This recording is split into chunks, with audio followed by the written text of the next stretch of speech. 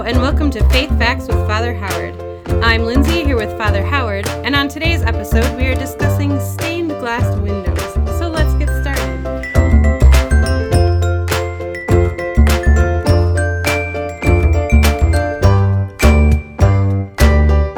Hey, Lindsay. Again, it's one of those things when we think about what we've been talking about, different types of topics and issues. Stained glass windows are one of those things that we see all the time. And I made a similar comment when we were talking a little bit about the tabernacle. It's something that we see all the time, but yet we don't necessarily think about. Part of it is because of cultural changes.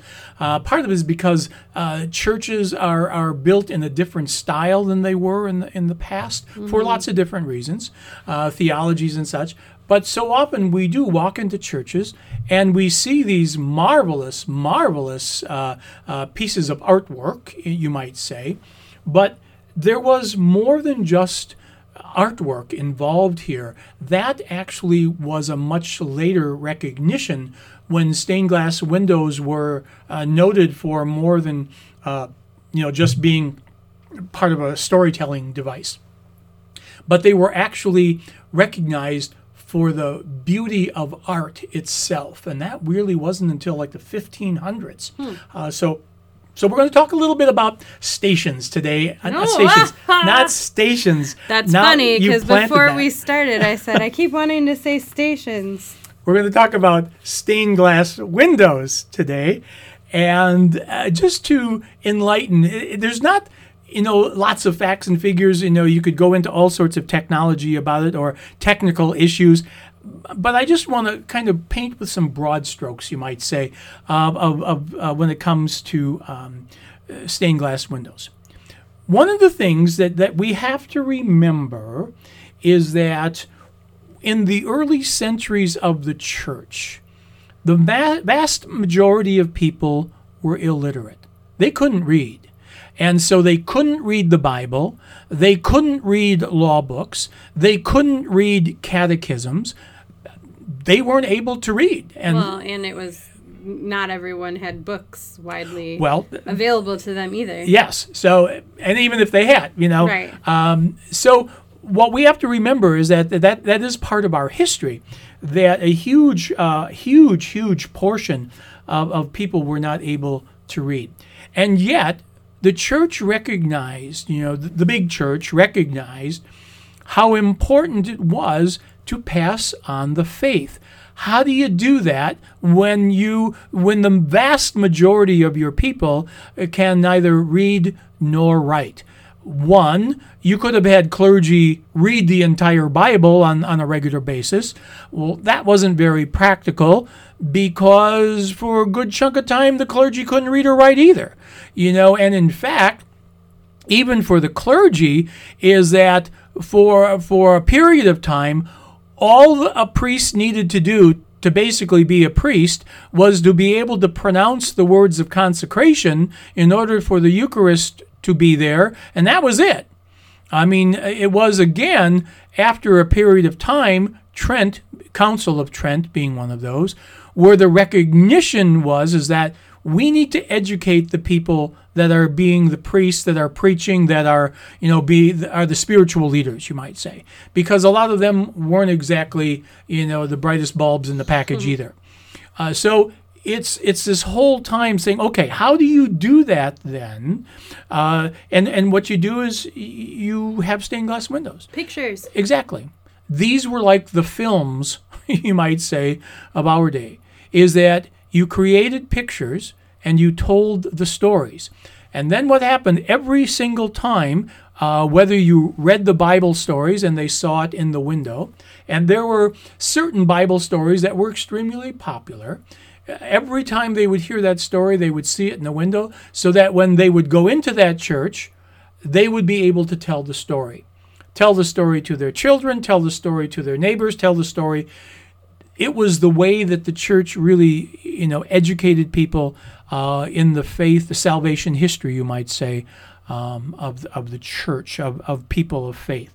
And it was these windows that conveyed the ideas, conveyed the concepts to people that that they would then find in the specific scenes.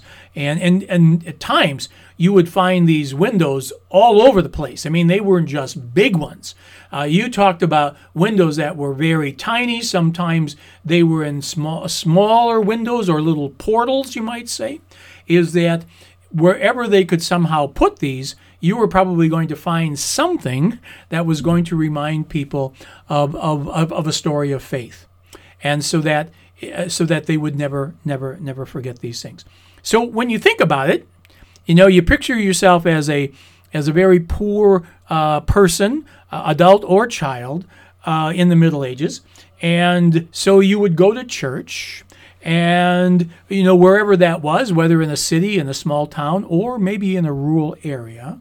And when you would walk into them, because even the smaller churches, would have something, you'd walk into these, and there would oftentimes be these marvelous windows that would tell the stories, that would remind them of what it was about, that would elicit questions that people had. And so they started to grow in popularity over a good chunk of time. And you didn't even have to walk in, because if the church is lit on the inside, you can see it from the outside, what the window is. That is correct. And it's, again, the creativity of people. Some of these windows, in the sense that you would see one scene from the inside, you would see another scene from the outside. Really? And it's, you think the marvelous creativity. Not all, and that was, an example that was mentioned, but any way they could.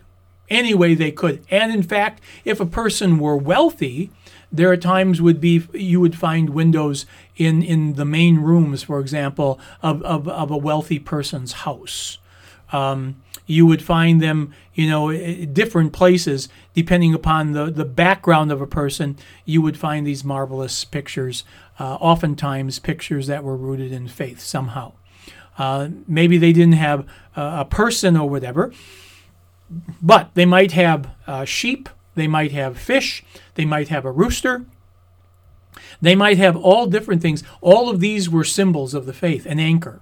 A rooster? A rooster is of the morning, when the cock crowing and sure. The resurrection day, and the rooster was one who hailed in the new day and such. So they would be a symbol. So people were very clever about how they did this. And sometimes these things were done in order to confuse or to hide it from authorities and such that were looking for Christian families. I mean, sure, I'd be like, a rooster? What? Yeah. But for someone of faith, you in fact, it's interesting how you'll even see it today on bumper stickers. I believe in the fish. Now, you look at that, and the first time I looked at it, I believe in the fish. What the? Well, then it dawned on me, well, of course, it's Christianity. The fish was a symbol of Christianity. Mm-hmm. And so whether it was loaves of bread, the fish, or whatever, people are extremely, extremely creative, with how all of this was done. After a period of time, when they were thinking about how do we bring these biblical stories to life, so we know that as far back as the 4th century, people were using stained glass windows. So it's been going on for a long time, because that's in the 300s. So people were, obviously they weren't necessarily as sophisticated necessarily, but they were using the concept of stained glass. It's around the 12th century that it became, you might say, a legitimate art form. It became known as a way to express, to show, to elicit from people by being a genuine art form, to elicit something on a much higher level, you might say, of thinking and reflecting. As is any number of times, people will tell you that art can open some serious and important doors into the realms of the spiritual, into the realms of just people's lives. And it's one of those things where great art, when you see it, because it's striking. And whether it's, the difference between someone who dances and someone who engages in the art form of dance, whether it's ballet, whether it's different kinds of dance or art or media, and sometimes necessarily appreciate, all of it. But boy, when it's there.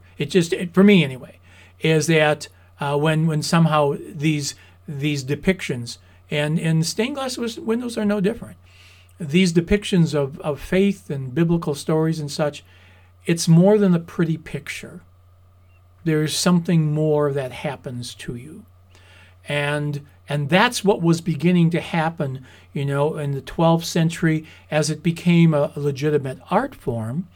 And then what also happened, shortly after, is that the architectural style that churches were using was called the Gothic style. And the Gothic style being very tall and huge and massive, and you had a lot of space to fill.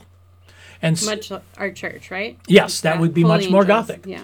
And so what you did is that you filled these spaces. I mean, you had the altar, of course, but the walls, these massive walls and with columns and such, is that many of the massive spaces that had to be filled, is that windows were placed in those. And so it's being able to create, you might say, some really dynamic artistic themes, and there was a dynamism to that. Again, it wasn't just looking at a pretty window. How they began to use not only the themes, and how these windows that began first as small became massive, the framing of these massive windows, where they would use metals to shore up the window itself because they were so heavy with the lead and everything, not to mention the thickness of the glass. Some of these over time were just kind of, cut out in different ways, but many of the ones original, these were blown pieces of glass. And because even that made a difference, the techniques of glass making. These windows, each piece was somehow individually made by an artist and then put together like a jigsaw puzzle. So paint by numbers. Yeah. So when you think about that, is that whether they were all glass or whether it was paint on glass or whether it was how the sun would shine through it. So they were using all sorts of materials, of metal, of glass, of light, all sorts of things in order to allow these windows to come alive.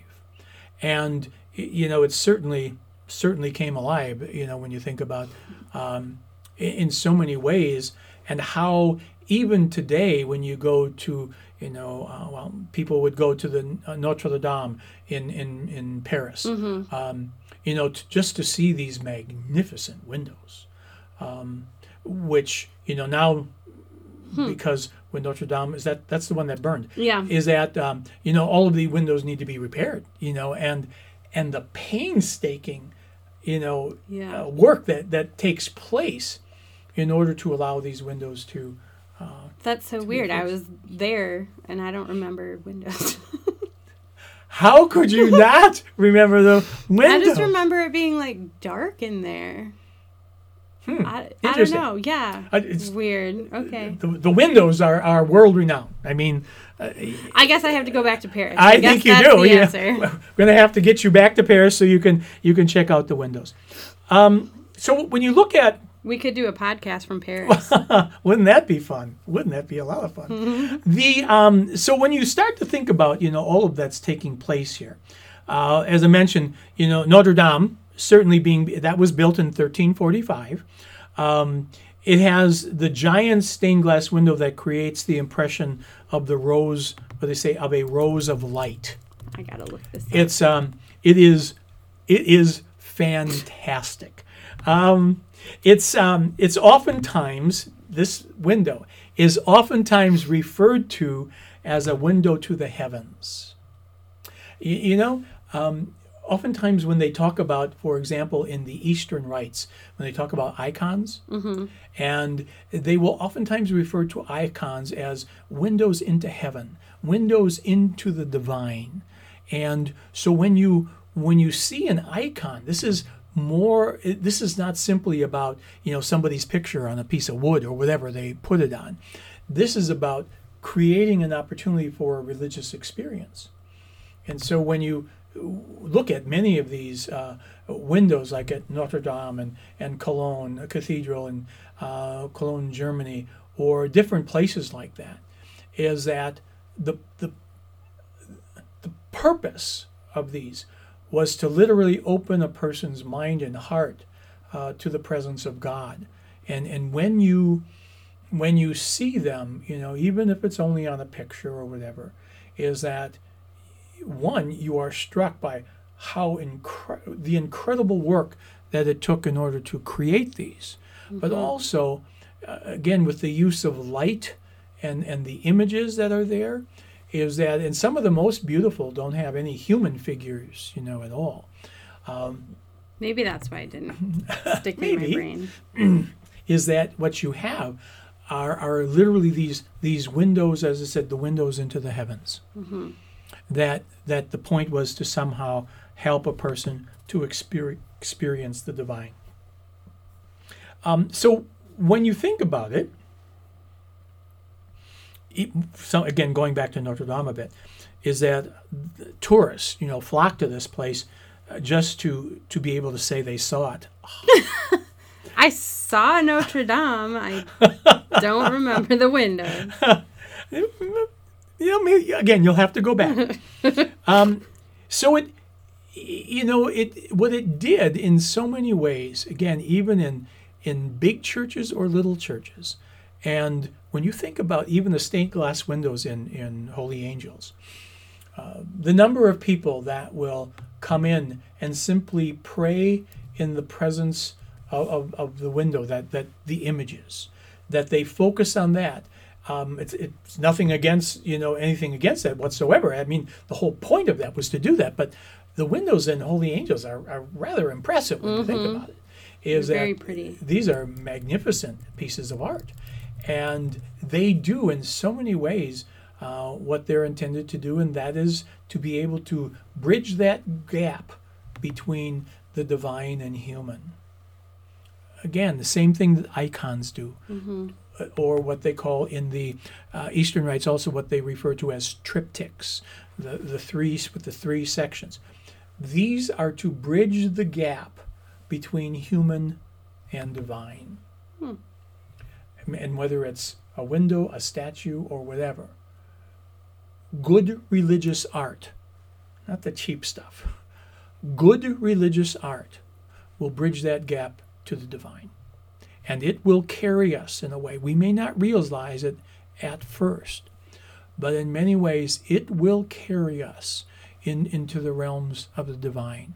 It can calm fears. It can bring solace in the midst of pain. It can help people to center and focus so that they can be led by the Spirit to be guided in a whole new way where the Spirit maybe wants them to go. I think this is one of the reasons when you think about the churches, and again, part of it is the theology of a church. Sometimes some of the churches that we built more recently, sometimes they lack what I would say great art. And it doesn't have to be a window, but there should be great art in a church. And part of that is to, when you build something cheap, is that it speaks of kind of sometimes where people's faith lives it can be, when you're just looking at it cheap. And, and it's also when you think about where is great art now found, and maybe it's also maybe it also recognized the fact that sometimes we have gods that are different other than true God. And they're found, great art is at times found in banks, found in great buildings, hotels. And sometimes, at times, we have lost the need for great art in our churches. And a willingness to spend money on great art. I mean, even in the ancient times, if you were going to have a piece of great art, you were not going to just, throw a tomato at them and saying, "Here, take this for my great art." Is that it was going to cost. And when you think about even like, again, holy angels, what it must have cost people to put all of that together, there was a real sense of sacrifice. Sometimes that's not present quite so much these days. And the question will be, how can we do it the cheapest? Not how... Most economical. Cheapest. How do we do it most economically rather than what is a great piece of art that will move the souls and the hearts of the people who gather? Something for us to think about. And unfortunately, we're building more banks and whatever and closing more churches. So Yeah, that's true. And part of it is that, we got into this idea that we had to build a church at every block and, on every, for every ethnic group and for every cause or every reason, as opposed to really thinking, ahead and saying that,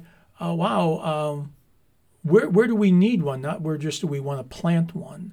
And, but that's a whole nother discussion. And I'm sure lots of people would disagree with me, but I think that sometimes we need to reframe sometimes our places of worship with great art. And what's interesting too is that, for example, there are companies, and T.H. Stemper, one of the companies in Milwaukee, I know that they have a warehouse to where some of the buildings at churches that were closed, they would take the stained glass windows out. Now sometimes you have cheap stained glass windows too. And I don't want to give the impression just because it may be more economical, it doesn't necessarily can't move people. Of course it can. Great art tends to do that for more people than necessarily, economical art. But what they would do is that they would take these magnificent pieces and they have a warehouse where they store some of this. And some of the statuary, some of the appointments, you might say, for churches that really are of great value. And where some of, for example, the altars that were made out of white marble or alabaster, and these things they do disassemble. I mean, you got to put it together like a puzzle, but there is I would say, in many ways, there's a reclaiming of some of these beautiful, beautiful works of art. There's a reclaiming of it, and it's being used in many ways in some of the newer churches, again, because it has been known to really move people spiritually. The Eucharistic Chapel at St. Francis Seminary is a beautiful, the altar in it is a beautiful altar that was taken from one of the other churches in Milwaukee that was eventually closed. And it's absolutely stunning. It's just gorgeous.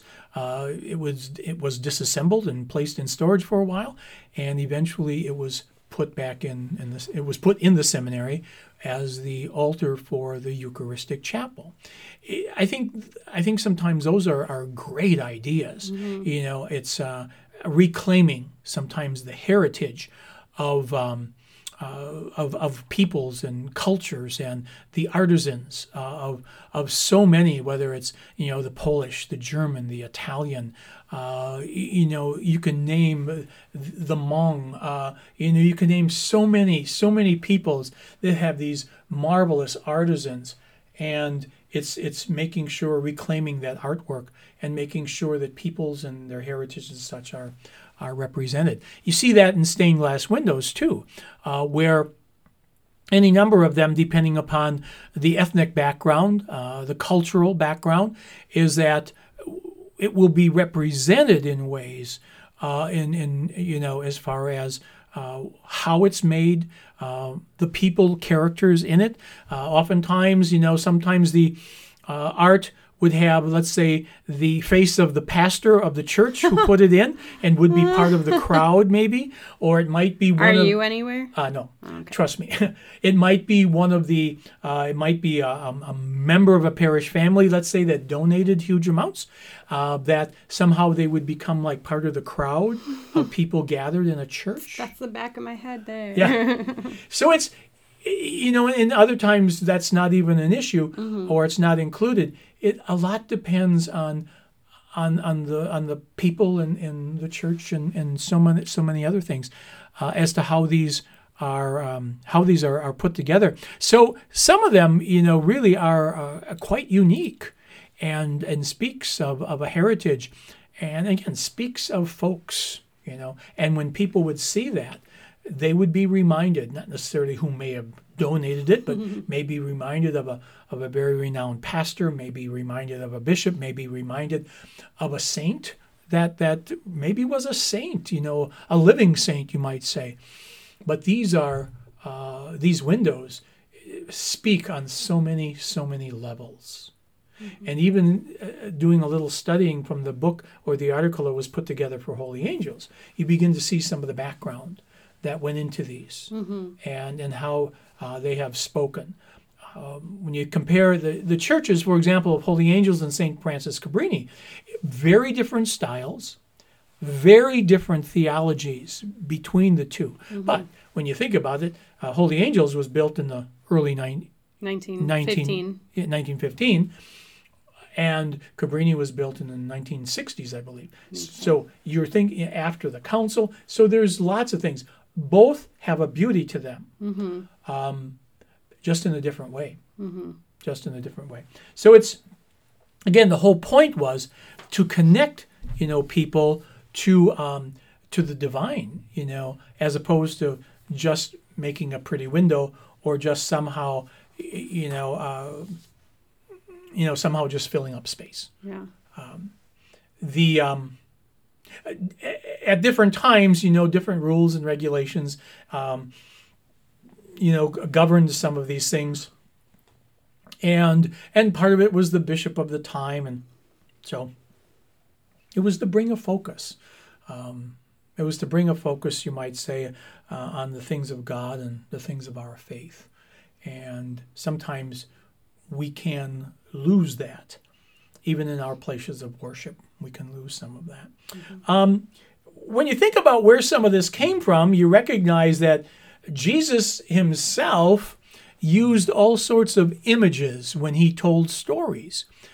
He would use images of the shepherd and the sheep. He would use images of the sower of the seed. He would use images of kings and lamps and virgins and all sorts of stuff. Things that people could relate to and grab onto. So when you think about it, is that it was to make the faith in so many ways incarnational. Our faith is not some sort of just spiritual head trip. It's incarnational, flesh and blood. Jesus was true God and true man, human person, and so when you think about the faith and how it's expressed and such, not only do you have beautiful pieces of art and imagery, but the rituals themselves taught, you might say, without speaking a word.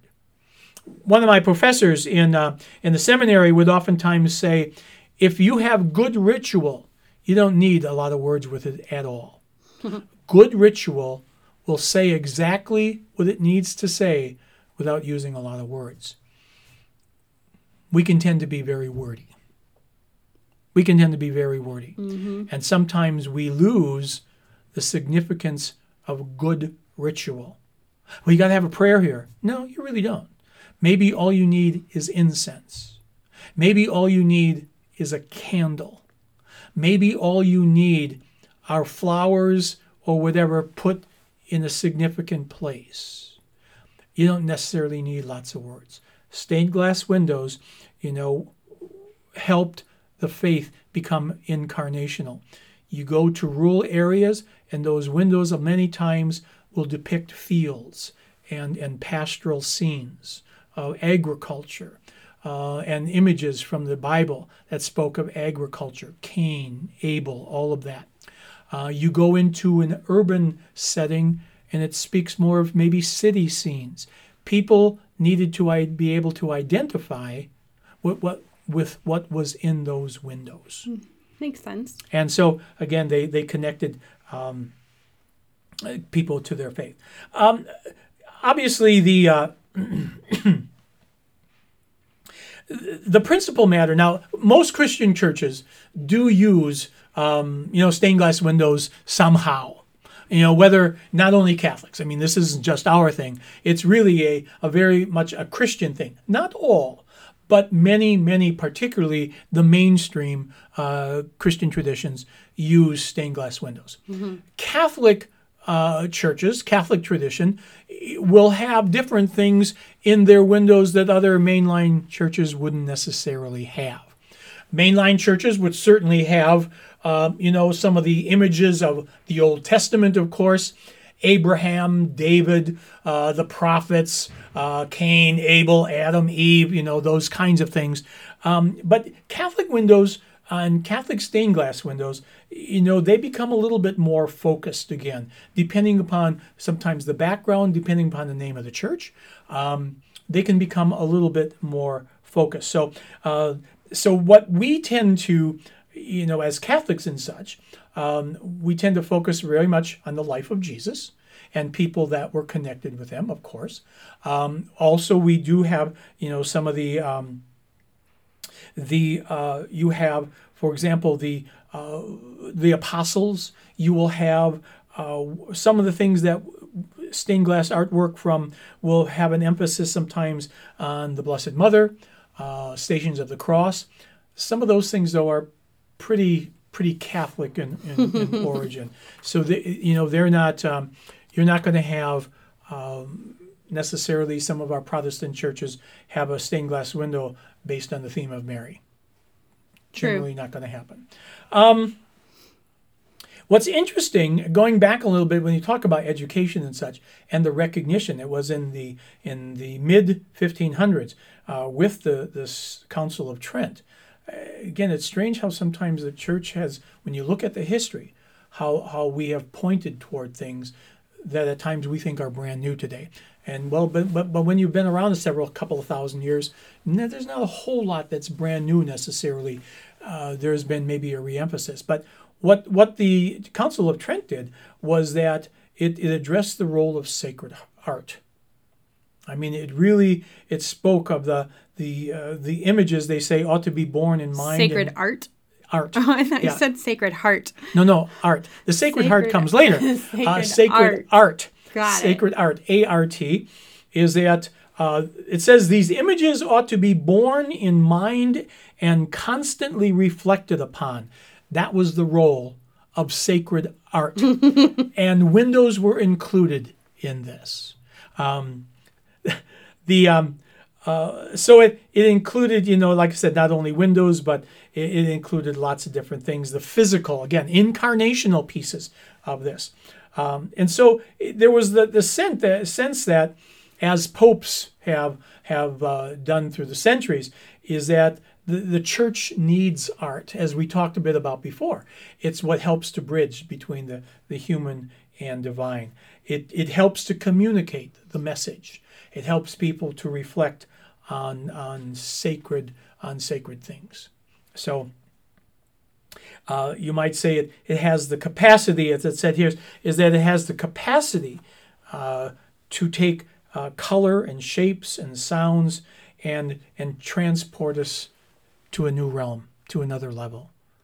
And that's already being talked about, in Trent, which was like, wow.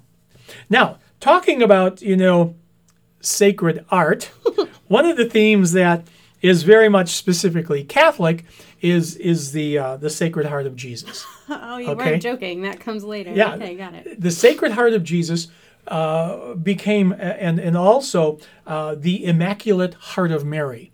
These were kind of a team, you might say. And the Sacred Heart of Jesus was really, it was about God's love for us. It was about humanity. It was about divinity. It often depicts somehow, the heart being very visible and in some ways very depicted, not in just, kind of idyllic heart shape that we kind of think. It was almost like the shape of a human heart. And with, the veins and stuff running through it, is that it depicted, the love of the Lord. It depicted the willingness to sacrifice, the connectedness to the human person, and in many similar ways, the Immaculate Heart of Jesus. And you had huge devotions, both to the Sacred Heart, and there was a group that you could become a member of the of the Sacred Heart of Jesus, and then there was the Immaculate Heart of Mary. These were in many ways different things that were oftentimes depicted in stained glass, and it was a way to teach about Jesus. It was a way to teach about the respect we had, the honor we had, the adoration of, and it was a way to teach about Mary, that she is human, and how through her love, her respect, honor for her, that it could take us to another realm, you might say. And it's not somehow floating in space. It's about centering on the divine and allowing God to speak to us in whole new ways. So these are specifically things that a lot of times are part of the Catholic tradition. So whether it's the Immaculate Heart of Mary or different scenes of Mary that we find within the Scriptures, or that are part of the the legends that surround so much of that. Some of the apocryphal, as opposed to apocalyptic, apocryphal literature that told the stories of Mary and such, whether her young years or after the resurrection of Jesus. Some of these are much more specifically you'll find in Catholic churches, which makes sense. Also, you'll have more where you have the Holy Family again depicted. One of the things too that we have that is more specifically Catholic is really the lives of the saints. It's sometimes it's based on the name of the saint that the church is named after. Sometimes it will be part of the heritage of a culture. So, for example, if it were a church that were basically of Irish people, they would have St. Patrick. Church wouldn't have to be named St. Patrick, but it's an Irish church. You got to have St. Patrick, and you could use any of the different ethnic backgrounds, and you would have a particular saint because of how it's connected to that ethnicity, how it's connected, to the faith life and the pieties, and it's found, in the windows. And they might have a scene of Teresa of Avila, and then have different depictions of her life. Again, it's not adoration to saints. It's recognizing how this saint, this person whom we honor and revere, their example, their prayer, their mission or works, how it is a real example to all of us of how we can live and are invited to live if we are to be disciples of Jesus. So stained glass windows, again, have an awful lot to offer all of us if we take a little time to think about it. And sometimes really that's all it takes is being able to draw some of those depictions. You think about, for example, even with holy angels, we talk about the name is holy angels, and there are all sorts of depictions, of holy angels from the very beginnings. As we were having a conversation before at lunch, and we were talking about depictions of angels. And you have everything from, kind of like the Hulk on steroids, the original depictions of angels. They were not good looking. They were not, small. These were hulking behemoths, well armed, and these were the protectors. These were the guards against the gates of hell, you might say. And then from everything to, much more, traditional things that we think about today. You have the cherubs, you have all sorts of things. But when you think about it, it's that each of us in our own right, whether we find it in a statue or a window, each of us in our own right can sometimes relate to one or the other. Sometimes we need somebody who's our protector. And so we call them guardian angels. We need to know that God is there. Sometimes we just need someone to listen to us. So how these things are depicted can make a huge difference into how we experience the presence of God in our lives. And stained glass windows play a lot in that. I would love to see how they're being made, go into a production place where they're loved to be made. That's just more of my interesting. Yeah, my type of thing with that.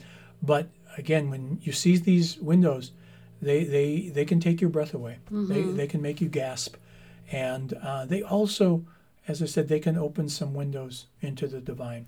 Marvelous things, stained glass windows. It's interesting you were saying that stained glass windows, help tell the story. And so just going off the ones we have in church, I often wonder, you have the nativity on one side, and then the other side's Jesus in the temple. And that's such a small story. I wonder why they picked that for the huge window on the opposite side of the nativity. If you could only go back and ask the question. And that would be the thing.